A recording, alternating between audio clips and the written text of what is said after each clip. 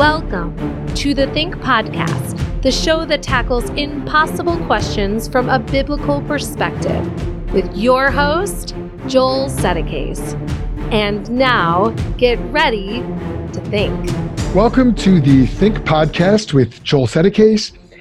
I'm Joel Settecase, and this is the show that tackles impossible questions from a biblical perspective to help you explain, share, and defend the Christian message.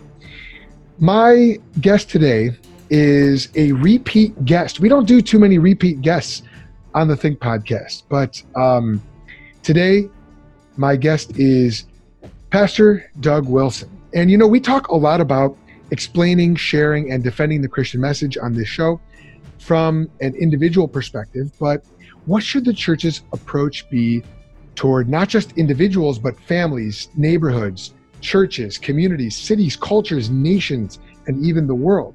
This is what Pastor Doug Wilson discusses in his book, Rules for Reformers.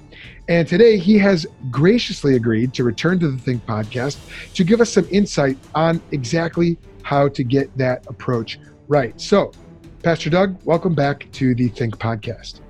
Good to be back with you. All right. So you wrote this book, Rules for Reformers, a few years ago, and I just recently discovered it. I guess it would have been after No Quarter November, not this most recent one, but in 2018, right. And started reading it and gained a lot from it. And then I actually happened upon a copy of the book that inspired it, Saul Alinsky's Rules for Radicals, at a free book table. Actually, it was a training for Cru, Campus Crusade that I was at. There was that was offered as a free book, and I snatched that up, and I was able to kind of compare both. And maybe if we could just get started by asking this question: what do Christians need to understand about our mission that we're missing? Why all this talk about a reformation? Why should we want to see a reformation? Well, I would say because the most evangelical or the most evangelistic of evangelicals act like the Great Commission was a command to go disciple all the individuals you can. But that's not the Great Commission. That's not what we were told to do. We were told to disciple the nations, ethnoi. We were told to disciple people groups, and we were to baptize them, and we were to teach them obedience.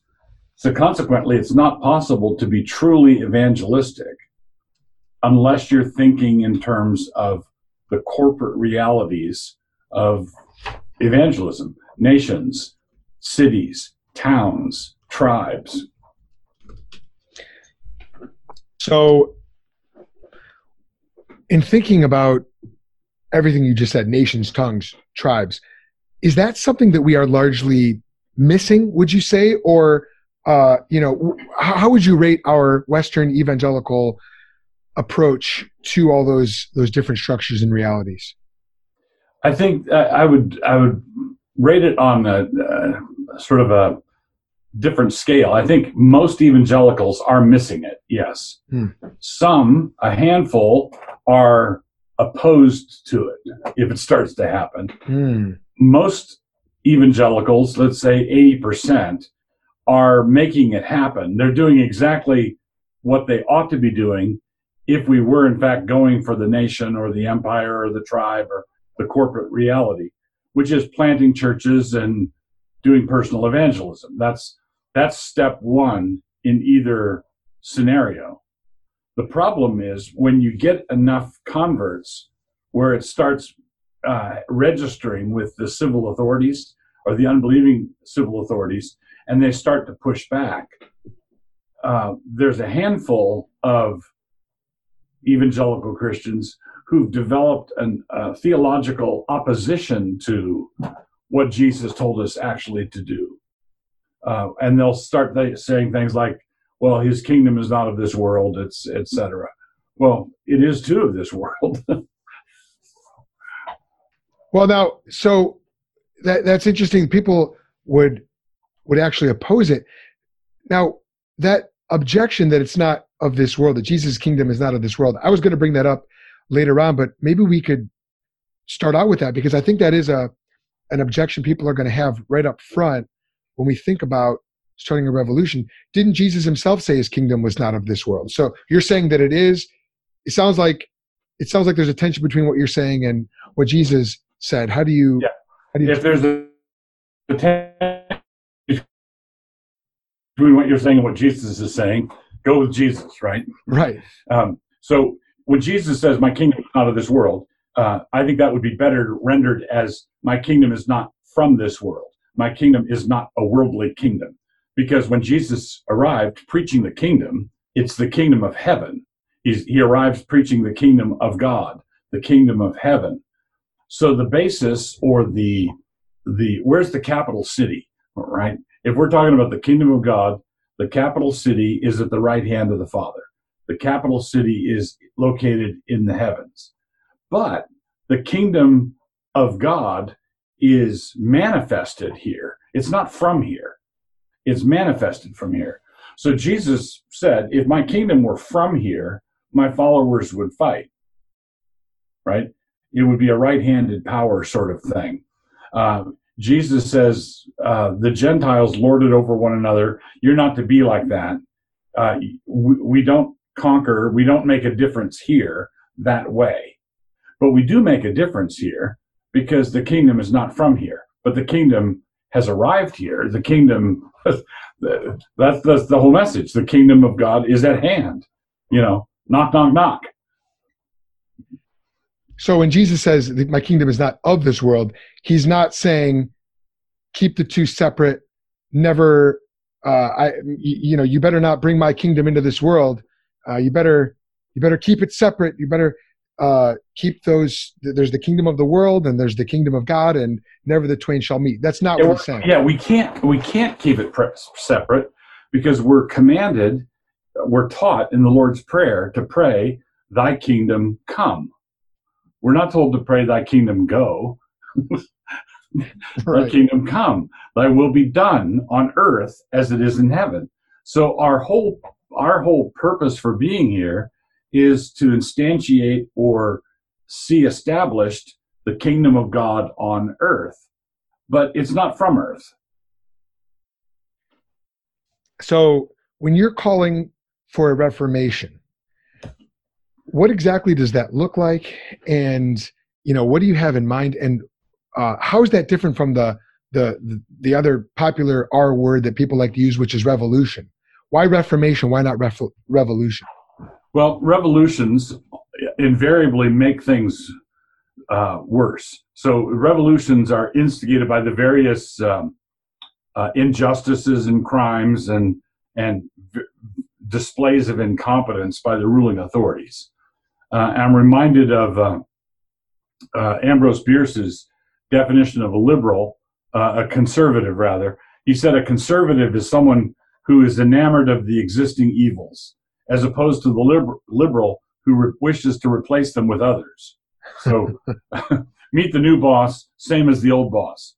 That's the problem with revolution. The new boss is always the same as the old boss. That's the kingdom of God is reformation, which basically revolution is fast food change, and reformation is slow cooked Texas barbecue. All right, you take your time. You don't rush it. You let the yeast work through the loaf. You let the mustard seed grow slowly. So it took hundreds of years for the churches that Paul planted to bring about the closure of the gladiatorial games.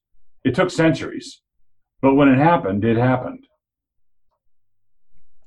So what does all this have to do with a guy named Saul Alinsky? And how did a Christian pastor come to end up writing a book inspired by anything by Saul Alinsky? Yeah, so Saul Alinsky was a radical leftist atheist guy.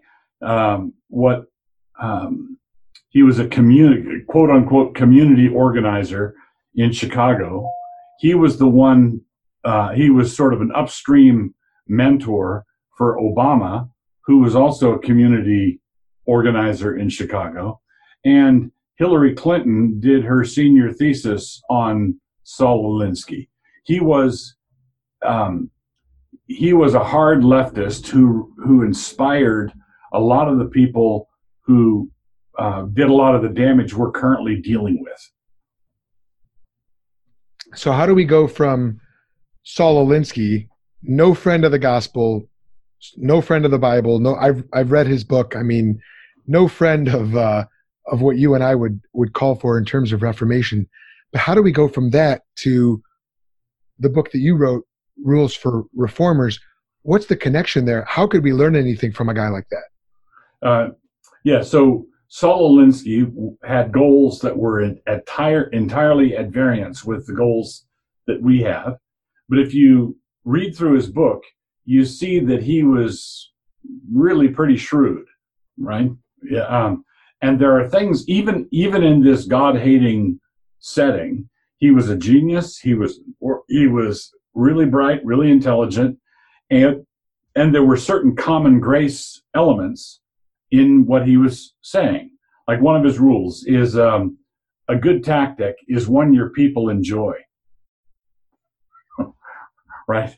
Instead of what many Christian leaders do is they want to bring in an eat your spinach Reformation. Yeah. That's not how it works. So you begin your book by laying out principles before you get into the rules. And some of these principles are objective, offensive, concentration, right, mobility, security. I mean, the principles you lay out, they sound very militant, militaristic. And I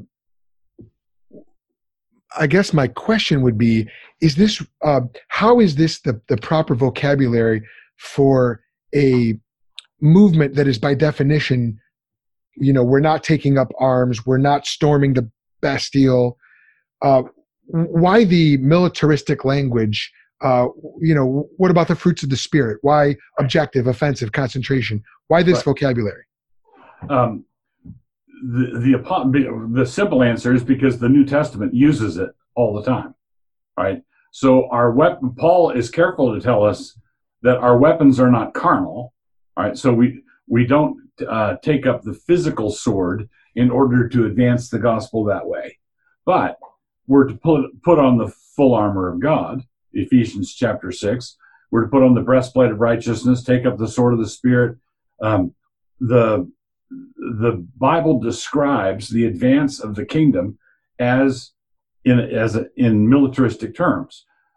We cannot pillage the strong man, Satan, until we bind him, right? And then in the Gospel of Luke, when Jesus talks about binding the strong man, he talks about stripping his armor, his panoply. So it's the way David took Goliath's sword. Now, it's on a spiritual level. We have to understand that it's a metaphor, but it's a metaphor we ought to use. And then to go back to my use of the principles of war in this book, I'm giving more than a little bit of a hat tip to my father, who wrote a book back in the 1960s called Principles of War. And he'd gone to the Naval Academy and the Naval War College, and he had learned the principles of war in the U.S. Navy: mobility, surprise, concentration, all those things.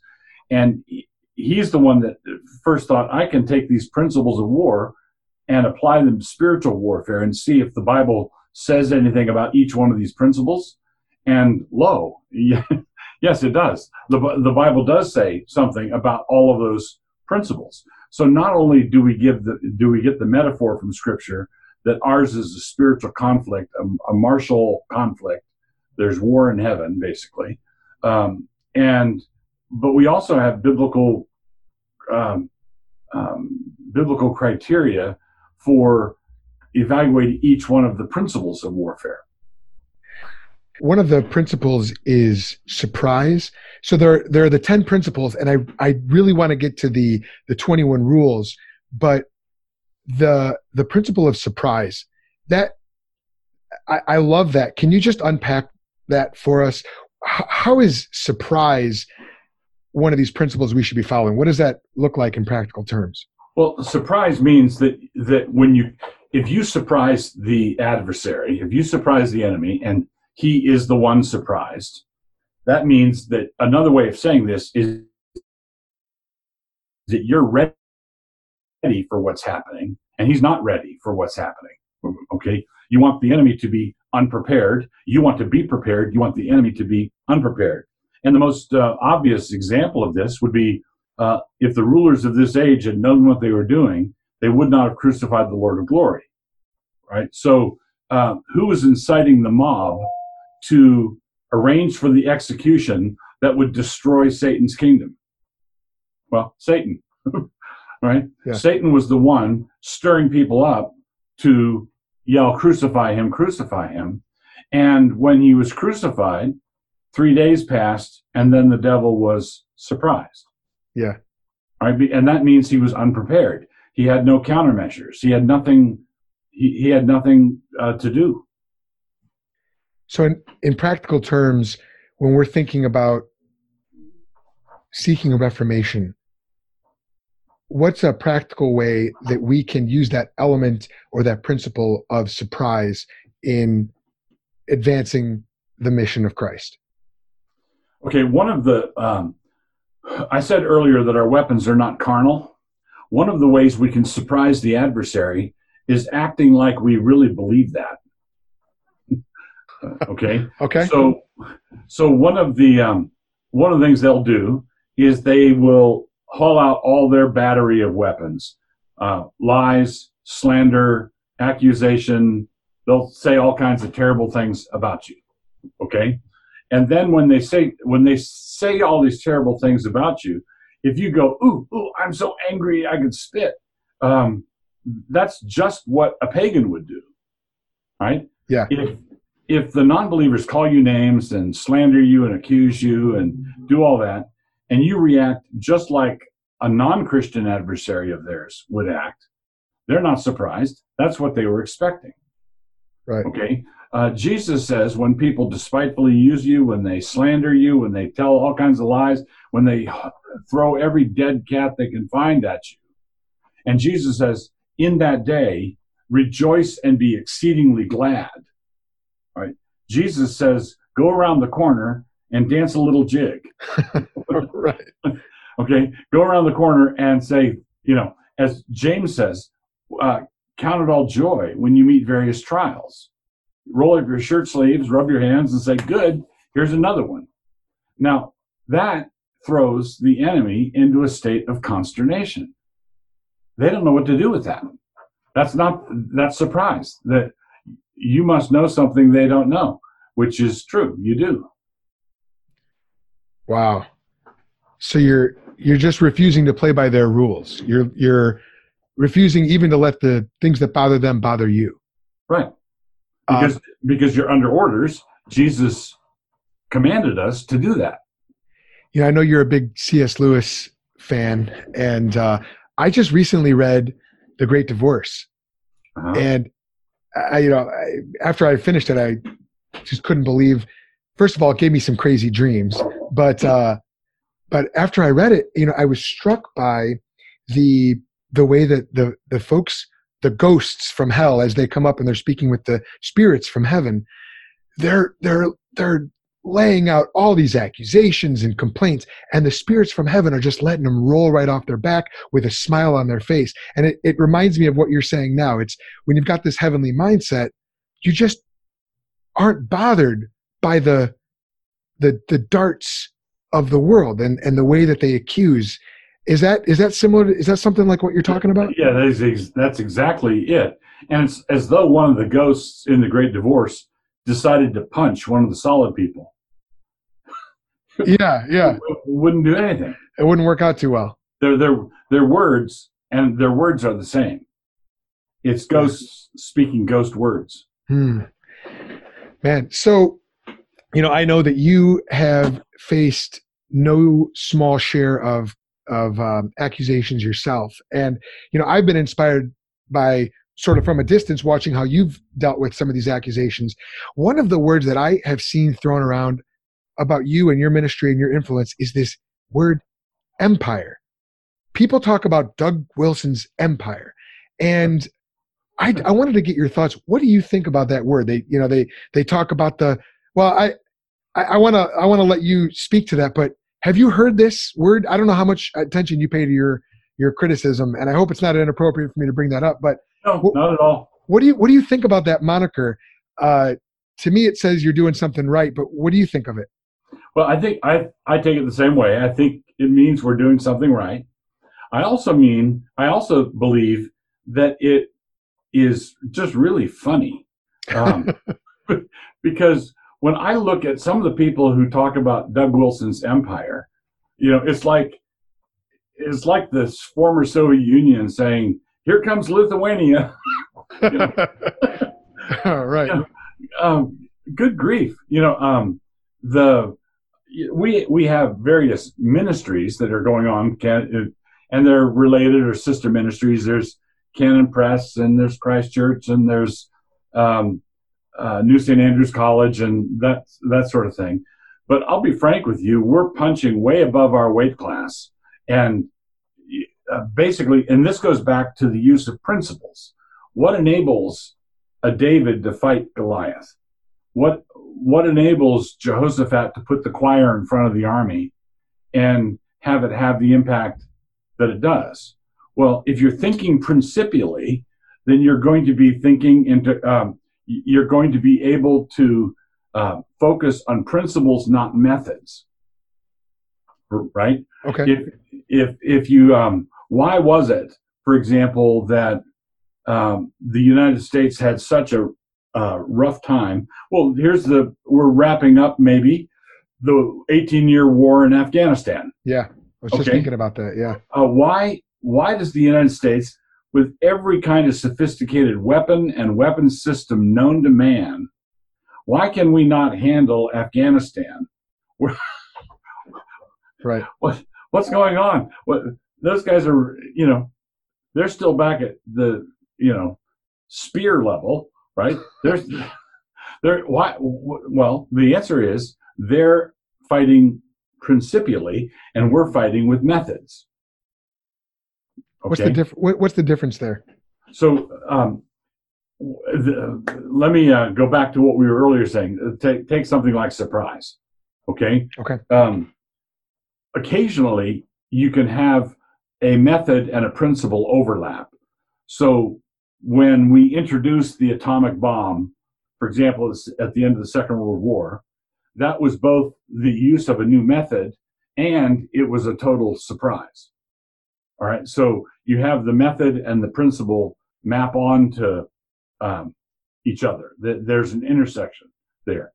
But if you have two armies, and one army is armed with rocks, and the other army is armed with rifles, and the army with rocks observes the principles of war and cuts off the other army's supply chain, for example, it doesn't matter that they have all these rifles, right? You can't eat your rifle. Right. Right. And the guys with rocks cut off your supply chain. So that's the principle of communication. The supply chain is. So the less well-equipped army observes the principle, okay, and the other army doesn't, even though they've got superior methods. Okay, the advanced weaponry. Yeah. So in terms of when we talk about the different ministries that you've started, participated in, been leading, which is the one right now? I would say off the record, but this is very on the record. But which is the one right now that you see as being most strategic to what your goal is, what you believe that the Lord is working to accomplish through you there in Moscow, Idaho? Which of the ministries can impress? I'd have to answer that sort of on two different levels. So if someone said, bad news, Doug, you're going to have to give up, you're wearing all these different hats. You're going to have to give up all of them but one. Mm-hmm. Okay. What hat would I not give up? That would be preaching. Okay. I believe that that's the central thing I'm called to. And I think that that's the central engine of Reformation. Yeah. Is Amen. the preaching of the Word of God. Okay. So that has to do with all the things that are going on. And if you change the question up and say, okay, given that we want preaching of the Word of God to continue, what is the lay of the land? What's the most important thing that you've done that is having a national impact right now? That sort of thing. I would say New St. Andrews College. Really? Yeah. So New St. Andrews is a key institution. Now, I don't think New St. Andrews would last very long if it weren't for the local preaching of the Word here, right? So that's why I'd want to keep the preaching. But New St. Andrews is well positioned to speak into an almost total collapse of Christian higher ed in North America. And that's because we don't take federal money. We're independent. We can just continue doing what we're doing. We're not beholden to anybody. And we're wanting to teach and train leaders to lead and shape culture. We don't want to be an echo, sort of a slightly cleaned up echo of whatever the world's doing. Is New St. Andrews accredited? Yes. Uh-huh. Is there any concern about the future with that they might try to take away your accreditation, or depending on how things go with the culture? Yeah, these things are always a concern. The accreditation agency that we currently have accreditation with is a Christian one, and it's a national one. It's not one of the regionals. It's a Christian one, which we want to keep. We're also looking at getting a second accreditation. So basically, we want to keep as many options open as we can. Okay. But it's always a threat. They could say no institution that denies LGBTQ people their rights can be accredited in North America. Well, then we stop. Then we're not accredited, and we'll continue to teach. Okay. I would imagine. And what is your official role with New St. Andrews? So I teach electives. I teach in the MFA program, in the graduate program. We have a Master's of Fine Arts program. I teach there, and I also teach a couple of electives every year, and I serve on the board. Okay. Yeah. So I would imagine in playing those roles, you would definitely have to have your thumb on the pulse of what's going on. And I mean, I know you do anyway with your other work, but right. But when our president travels and meets with other college presidents, one of the things he hears more often than anything else is sort of envious comments from other college presidents wishing that they were situated the way we are. Really? Because you take the king's coin, you become the king's man. And they're over a barrel when it comes to student loans and all of those things. Okay. So maybe that's enough about the Doug Wilson empire for now. Yes. Although I could probably pick your brain on that all day, but I do want to talk about these rules if we could. In total, you have 21 rules for reformers, which, as you point out, is way better than Alinsky's paltry 13. Yes. Great line. Way better. Yeah. I'd love to walk through these. I don't know if we have time to get to all of them, but there were a few that really stood out to me. And I thought maybe we could sort of unpack them a little bit. And especially, so I'm speaking to my list. I mean, I'm speaking on behalf of my listeners now, but also just practically speaking, I personally, with our ministry, the Think Institute, just started a discipleship cohort where the end goal of the cohort, we're providing worldview evangelism and apologetics training. The end view of it is to launch out guys from this cohort whoever the Holy Spirit may call, to start new evangelistic discussion groups in strategic locations around the city, in order to set up gospel outposts around the city of Chicago, with the ultimate goal of winning the city of Chicago for Christ in the long term. So we're trying to create multiplying gospel movements. This is a selfish thing for me as well. I'm hoping to continue to pick your brain about this. But maybe we could talk about the rule number 4, exhibit courage on the individual and family level. How important is courage to starting a reformation? It turns out when you start shooting at the devil, he knows how to shoot back. Really? Yes. And he does so. And so consequently, people who want a low cost or no cost reformation want something that has never happened and never will happen. So wouldn't it be nice if everything were better is not a rallying cry. Right. And the reformation that is desperately needed now is not going to be accompanied to the sound of polite golf applause. and so they're going to fight back. They're going to punch back. They're going to come after you, and they're going to come after you with lies. They're going to come after you with slander. They're going to come after you with threats. They're going to take your house away. They're going to, they're going to do everything they can think of to do and whatever they can get away with. And so consequently, a Christian pulpit is a place, given the disarray of our culture, the Christian pulpit is a place that it should take courage to occupy. When you say the disarray of our culture, can we make that explicit? How is our culture in disarray today? And is this unprecedented, or is this just the way things have always been? As you know, you've been in ministry for decades.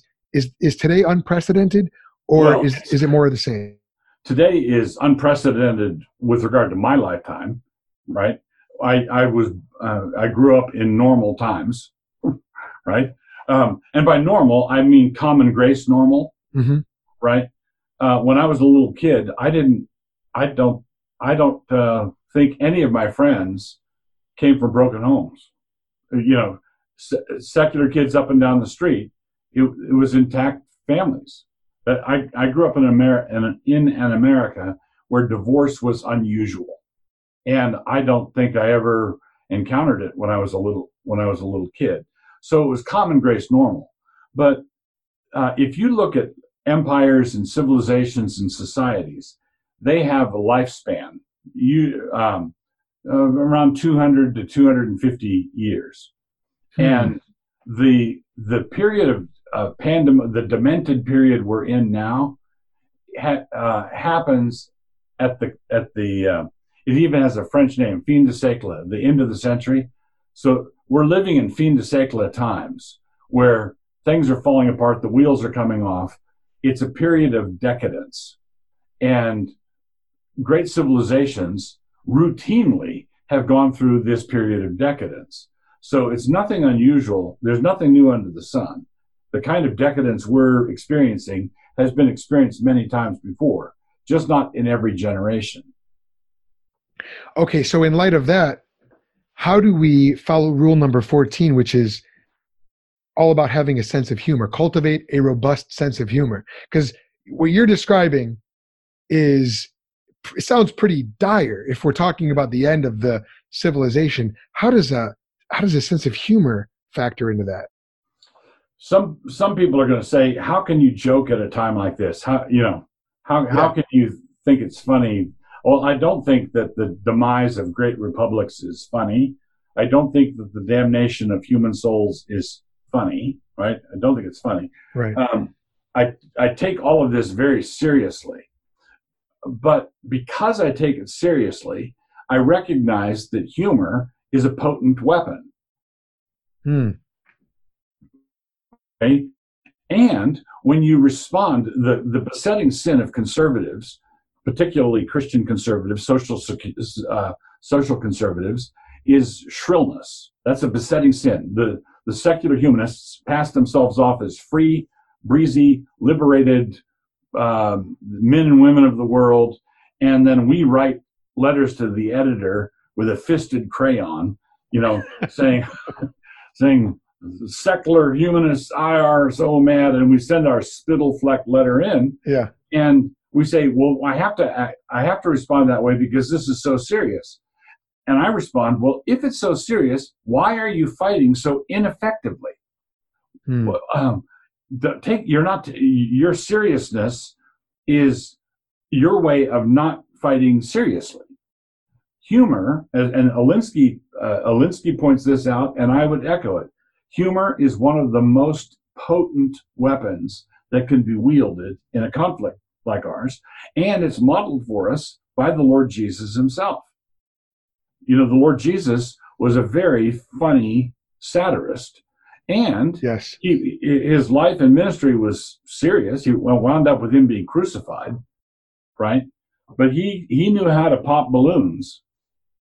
Woe to you, scribes, Pharisees, hypocrites! You're like whitewashed tombs. What a glorious image. Yeah, I love when he's calling out the one group of religious leaders, and then the scribes go, by saying this, you insult us as well. And he turns to them, and instead of going, oh, I'm so sorry, I didn't mean to offend you, he goes, oh yeah, that reminds me, and woe to you, scribes as well. Yeah, thanks for I almost forgot you guys. Right.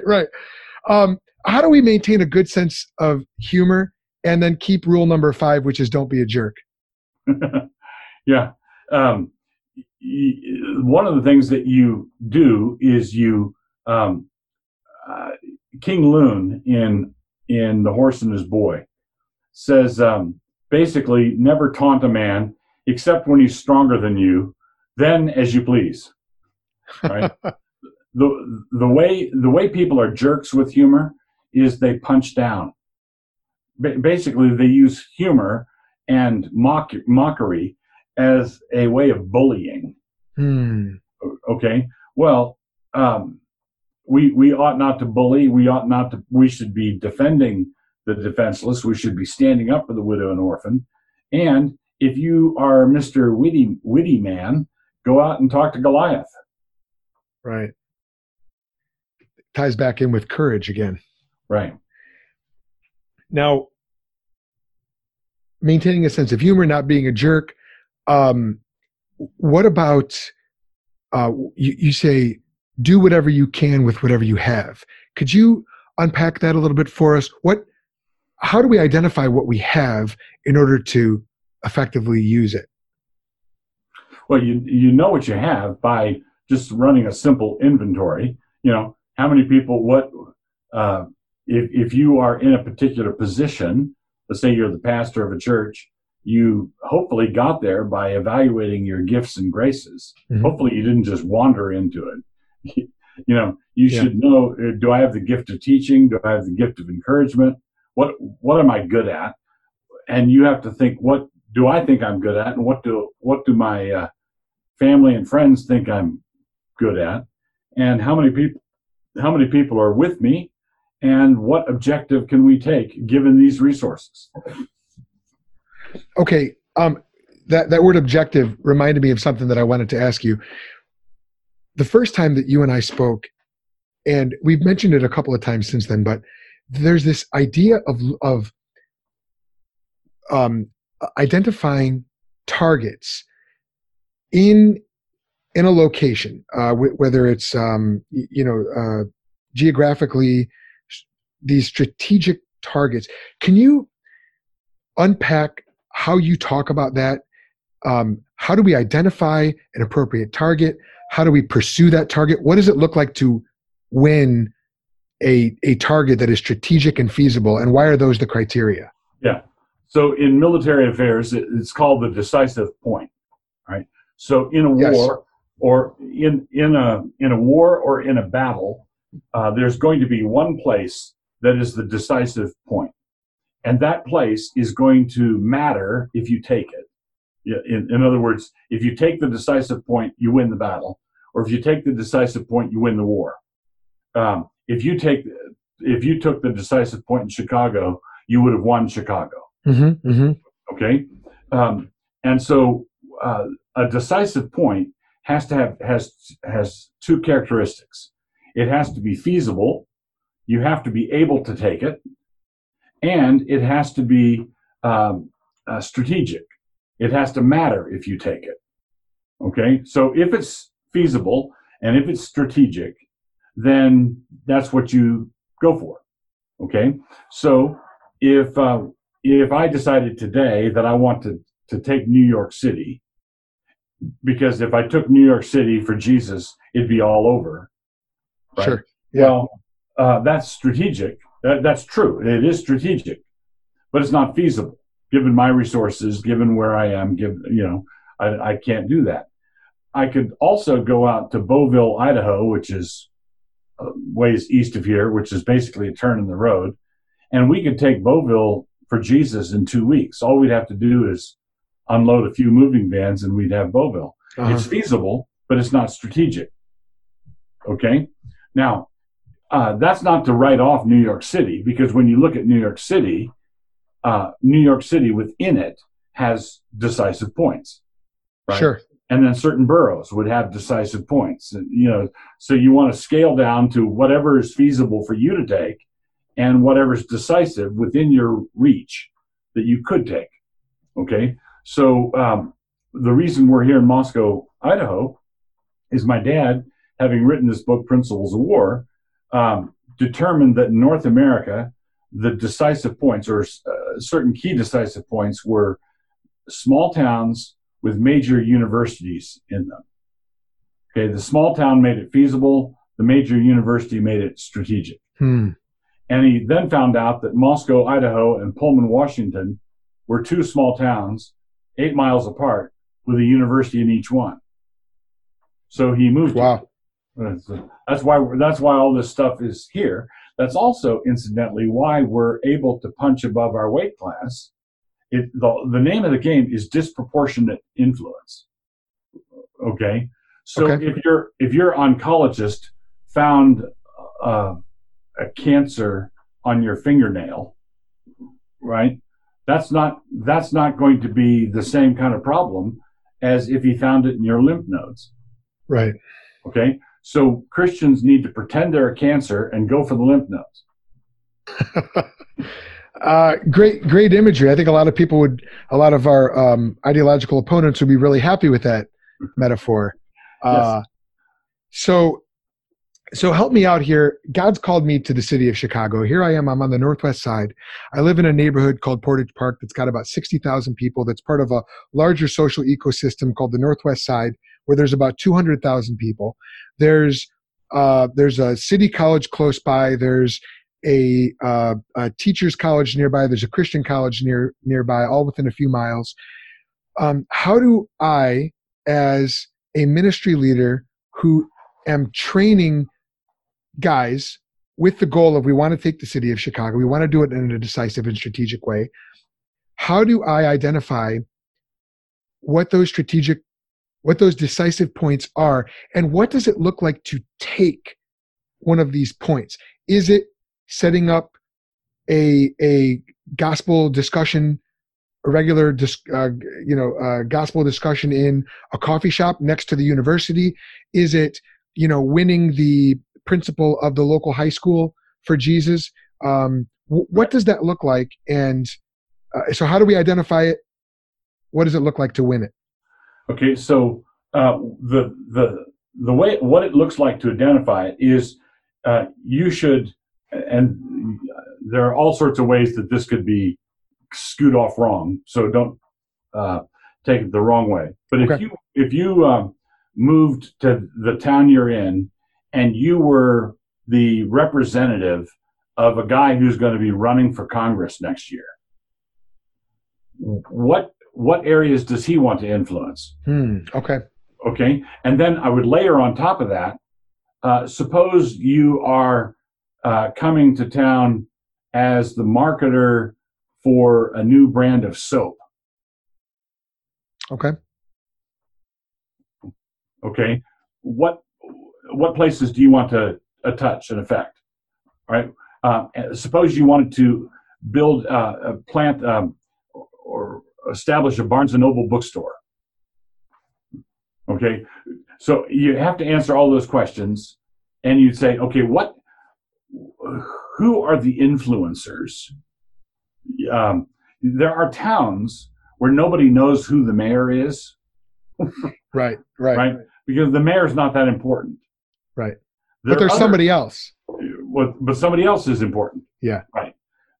So you don't want to say that in every town the mayor is equally important, because in every town politics is not equally important. Okay, does that make sense? Yeah. So you might want to start a Bible study for non-believers in the coffee shop across from the art college. Okay, if you've got a town where the artists and musicians are the driving force, if you want to win that town, then those are the people you've got to deal with, right? In some towns, it's going to be the politicians. In some towns, it's going to be the college administrators or the college faculty. In some towns, it will be at the high school level, football coaches, right? So now we're moving beyond just merely who's in my sphere of influence already, which is what we think about a lot of times in terms of personal evangelism. There's the cashier at the supermarket. There's the preschool teacher where my kids go to preschool. Just the people that I already come into contact with. Now I'm thinking decisively, strategically, who are those people that if I go out of my way to influence them, to reach them with the gospel, they can then have a much broader impact. So this is a massive paradigm shift from the standard personal evangelism model. Is that right? Yeah, correct. Rather than who did I happen to meet today, it's rather than that, it's who should I make a point of meeting today. Okay. It's the difference between going fishing and drifting down the river wanting the fish to hop in your boat. Okay. We're dealing with Asian carp that are currently swimming up the Mississippi towards Chicago right now. Yes. Which they actually will jump into your boat. But it does happen. Yeah. Yeah. So rule number 19 says, keep your weapons sharp. Just as we begin to draw things to a close, what are some practical ways that our listeners can keep their weapons sharp so that they can carry out this mission more effectively? Well, what I intended by that is don't be constantly doing output.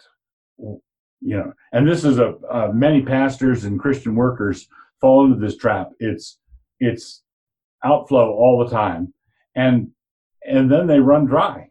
Right? They run dry. They're just exhausted, tapped out, dried out. You want to make sure you're in the Word. You want to make sure that your mind is active. You want to be yourself refreshed and pressed and challenged by writers and authors and theologians. So basically, realize that you need to be a recipient as well as a giver.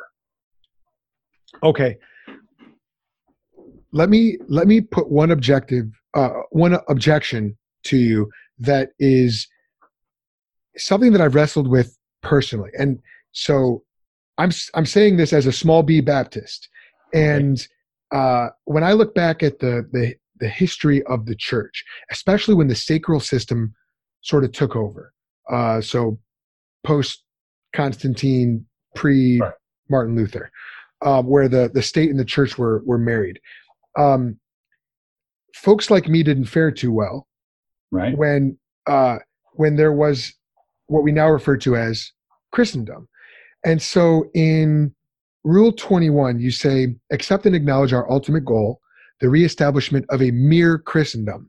So can you put my small B Baptist mind at ease about how that doesn't lead to Presbyterians and Anglicans taking over everything and Roman Catholics taking over everything and, dictating not only establishing Christian principles, but establishing the church in a way that is restrictive of freedoms?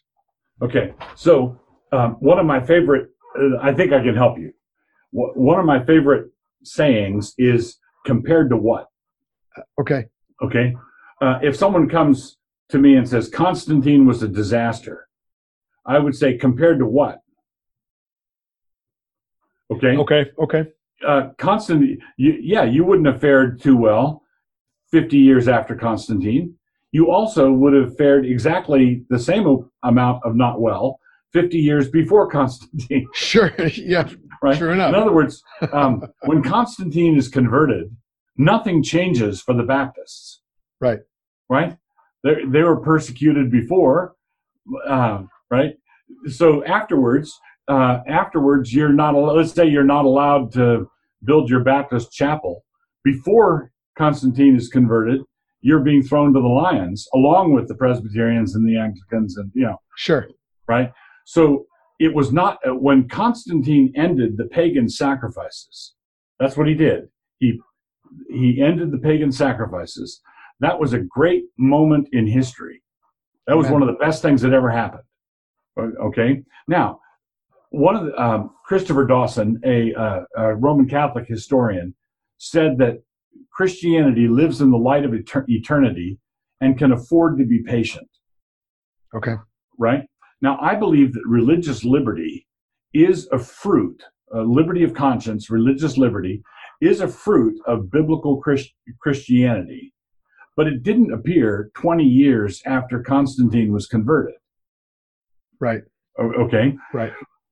It was basically started to come to the fore in the aftermath of the Reformation. So Constantine is converted at the end of the antique period, the old classical period, and the beginning of the early Middle Ages. Then you have the High Middle Ages, and then you have the Reformation. And then for a couple centuries after that, I think I would regard the American settlement in the 18th century to be the high watermark of religious liberty. Sure. Okay. And I think that is the maturation of a fruit that was growing since the time of Constantine. Right. You don't want to say, well, what Constantine did was bad, so let's go back to the pagan sacrifices. Sure. Yeah. Right. Yeah. So that makes a lot of sense. And that's the same way I explain how the logic that was embedded in the New Testament actually gave rise to the abolitionist movement that ended slavery in the Christian world. Now, it took, 17 or 18 centuries for that logic to work itself out, but it was the seed that was planted by the Apostle Paul, by the Lord Jesus himself. It wasn't something new, something novel that had to be imported in. It was the same tree bearing that fruit. Yeah, I would actually say that was a seed that bore fruit twice, because Christianity eradicated slavery twice. Right. When was the first time? Well, it was in the aftermath of Constantine. Okay. So when the feudal system developed, it wasn't like life was a picnic for everybody. You had serfs and whatnot, but slavery was largely eradicated by the time the New World was discovered, the discovery of America and the age of exploration. What that did was that brought European tribes into contact with Africans and with the Aboriginal peoples in North America, and there was a backsliding. So we reverted back to some of the old forms of slave trading and slave holding, and then the logic of the gospel had to work its way out again, a second time.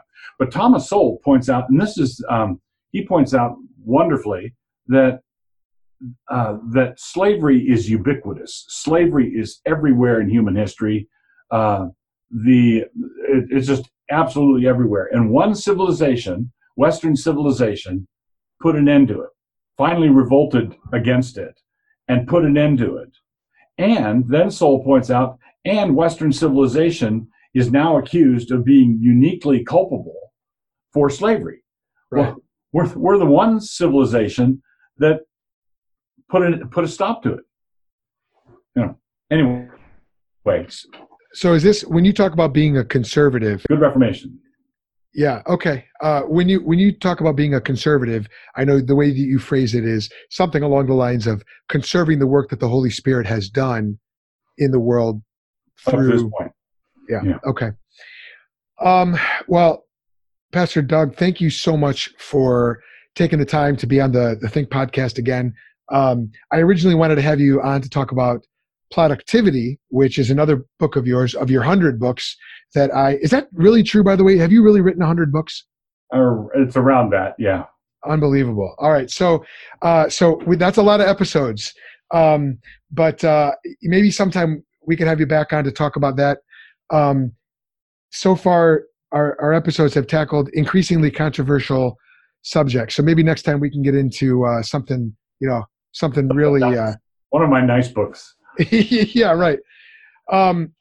Thank you again for coming on. I learn a lot every time. And as we're wrapping up, folks who have no idea that this is their first interaction with you and your thought, how can they learn more about Pastor Doug Wilson? Where can they get more of your writing, speaking content? Probably what's the best way to do that? The clearinghouse, or the place they can find most connections to everywhere else, would be my blog at dougwils.com, DOUGWILS.com. All right, great. Thank you again so much. And anything else you want to leave our listeners with? No, they've been very well behaved so far. Thank you again, and really appreciate it. Until next time. Thank you. God bless. You too. Thanks for listening to the Think Podcast with Joel Settecase. I hope that this was helpful to you. I know it was helpful and challenging to me. And I also hope that this has given you something to put into practice over the next week and months. And we all know we're going to be having a lot of extra time to ourselves, time to think, time to study, time to pray. And that's just part of the wonderful joys and benefits of social distancing due to the coronavirus. Yes, as I record this, we're all in the middle of that pandemic. And so this is not goodbye. This has just been a little pit stop along the road of your spiritual journey. If you enjoyed this content, please go to thethink.institute. And while you're there, you can get all kinds of teaching resources, blog articles, podcast episodes, and you can also sign up for the Think Update, where you can get access to the latest podcast episodes, as well as special curated content from yours truly to help you share and explain and defend the Christian message. We really believe no follower of Jesus should ever be caught off guard when asked about what he or she believes. Also, there is a really cool way that you can help us get the word out about the podcast and the content we are creating. Simply go to Apple Podcasts and leave us an honest 5-star rating and a review. And at the end of this month, March 2020, I'm going to send some lucky winner a book from Lexham Press. And I can now announce which book that's going to be. It's going to be Myth and Meaning in Jordan Peterson, A Christian Perspective, edited by Ron Dart. There are several contributors in here, but this is the kind of book that is very much in line with not only the content that we produce here on the Think Podcast, but really the audience. You folks, you guys love the content dealing with the intellectual dark web and Jordan Peterson. So this book is yours if you are the lucky listener who gets his or her name or handle pulled out of the hat at the end of this month. So go ahead and leave us a 5-star rating and review. Thank you for listening. That's all I have for you. And until next time, I hope it made you think.